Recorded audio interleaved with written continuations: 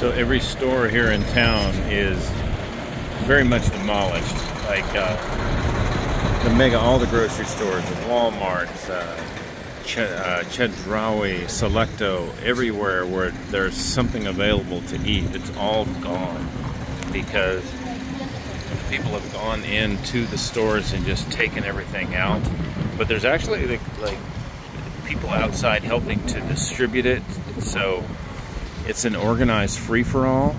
I have noticed Red Cross is starting to show up, and you know, there's other government agencies. I went by the orphanage earlier, and they were all fine. All of them actually rode out the storm, and they were fine. When I pass by the gas stations, they have people with hoses stuck into the tanks underground, drawing the fuel out and giving, you know, letting people fill up 2 5-gallon cans or whatever, and then the next person gets their share of the gas. And that's every gas station around here in Acapulco. This is it's utter chaos, but like no one's getting hurt, no one's violent.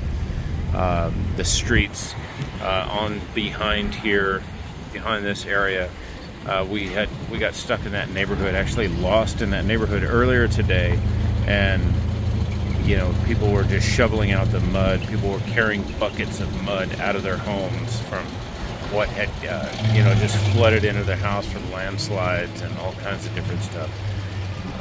Yeah, this is insane. You know, I weathered Hurricane Harvey, and this is completely different.